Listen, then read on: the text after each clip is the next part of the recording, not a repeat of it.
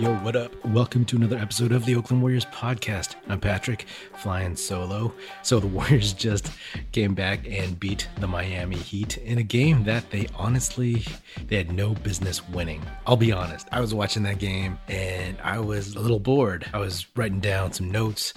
Some of that stuff was like dog days of the season. Man, this is kind of boring. I really miss James Wiseman.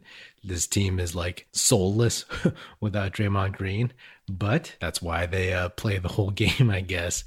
The Warriors hung in. They surprisingly came back in the fourth and kept it close enough for Steph to come in and get off of his cold shooting game and hit a few important shots. They took it to overtime. And they just hit the shots at the end when it mattered. I'm very, very impressed. I'm very surprised. I honestly thought with no Draymond, they had no chance. With Steph not playing well, they had no chance. With both of those things happening, I was like, okay, this is a Miami team that is just going to run right through the Warriors. Yes, Miami's having a rough season. Yes, they're struggling, but they got Jimmy Butler back, and I figured they were just going to start clicking, just run away with this game. That's what it felt like. I was writing about who the Warriors could get for Kelly Oubre because early on, he was the only guy having a decent game. I still wonder who the Warriors could get for Kelly Oubre, but I will save that for a later day.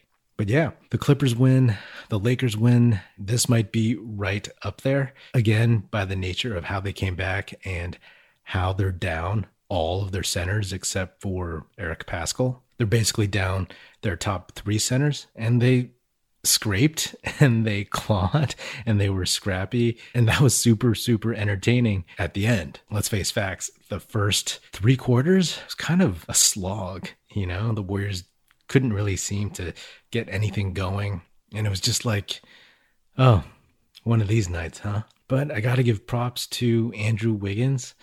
That guy, he was having a decent night. He was missing a lot of threes, but he kept shooting them and he hit them when they mattered. I'm impressed by that. Hopefully that shows some growth. Hopefully that shows him that he can take those shots and that it gives him the confidence that he can hit those shots when the Warriors need him to. He was 8 for 16, 4 for 9 from 3. He had 8 boards, 6 turnovers, but still, the dude was plus 25 for the night. The next person on that was Eric Paschall. He was plus 10. So Wiggins, good game. The aforementioned Kelly Oubre, 9 for 15, 4 for 7 from 3, 8 boards. Solid. And then Steph, 8 for 25, 5 for 20 from 3. 11 assists, plus 8. Okay, so Steph had a rough game, but come on. It's Steph Curry. And all you needed to do was keep it close for when he got back into the game at the 6-minute mark in the fourth quarter. And he did what he does. He hit shots. The Warriors as a team got to overtime. And even though overtime started rough, neither team could really hit a shot. Wiggins hit that 3. Steph hit a couple other 3s. They got some stops. And that was it. They came away with a highly, highly improbable win. And Kent Bazemore, man, that guy showed me something. Steph must have promised him some more free Under Armour swag or something, because he played his brains out, man.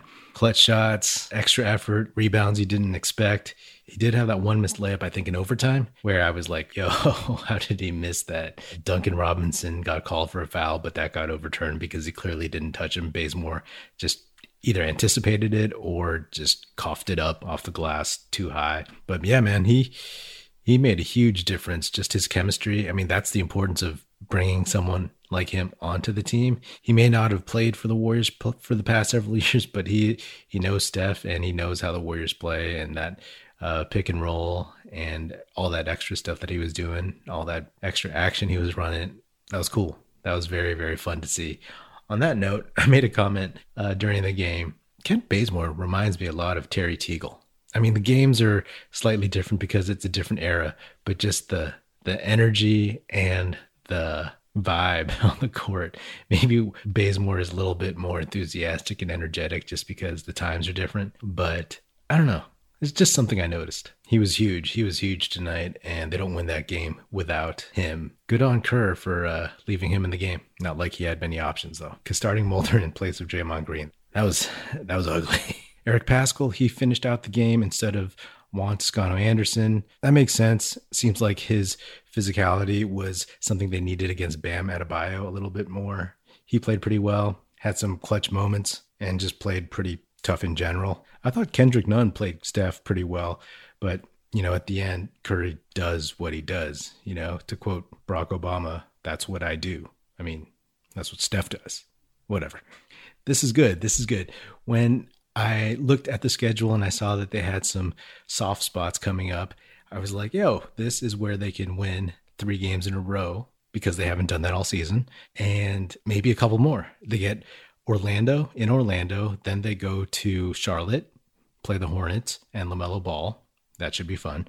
And then they go to New York to play the Knicks, a team that beat the Warriors, but really isn't that good. It all really depends on if the Warriors bigs can play in that game, if Draymond, if Wiseman, if Looney, if any of those guys play, because what the Knicks have are a lot of strong front court players, whether it's Julius Randle, I know Mitchell Robinson is out, Obi Toppin, some other dudes that I can't remember because I don't follow the Knicks, but you know what I'm saying. But that is a winnable game. And then they go to Indiana. I guess odds are they could win, they might lose, but still, there's a stretch here where best case scenario, they could put together a 5-game winning streak. Fingers crossed. You never know. That would probably, in this season, jump them up pretty high in the Western Conference playoff standings. Anyway, I am saving all my negative comments, my negative thoughts from the first 3 quarters of this game for maybe a later date. We'll see. But this is encouraging. Maybe this is a turning point. Who knows? But it's good to see them get a W and hit the road. Looking forward to seeing James Wiseman, Kevon Looney, and hopefully Draymond Green come back very soon and see what the Warriors can put together, especially with Wiseman and Looney. They've been playing small ball for a while, so we'll see if Wiseman has learned anything from the sidelines.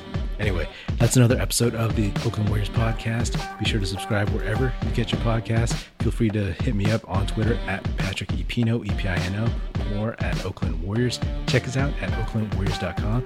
And be sure to share this podcast with your fellow Warrior fan friends. The Oakland Warriors podcast is produced by National Film Society. That's it. Music in this episode provided by Paper Sun. Special thanks to Paul Amardo for production support. See you next time.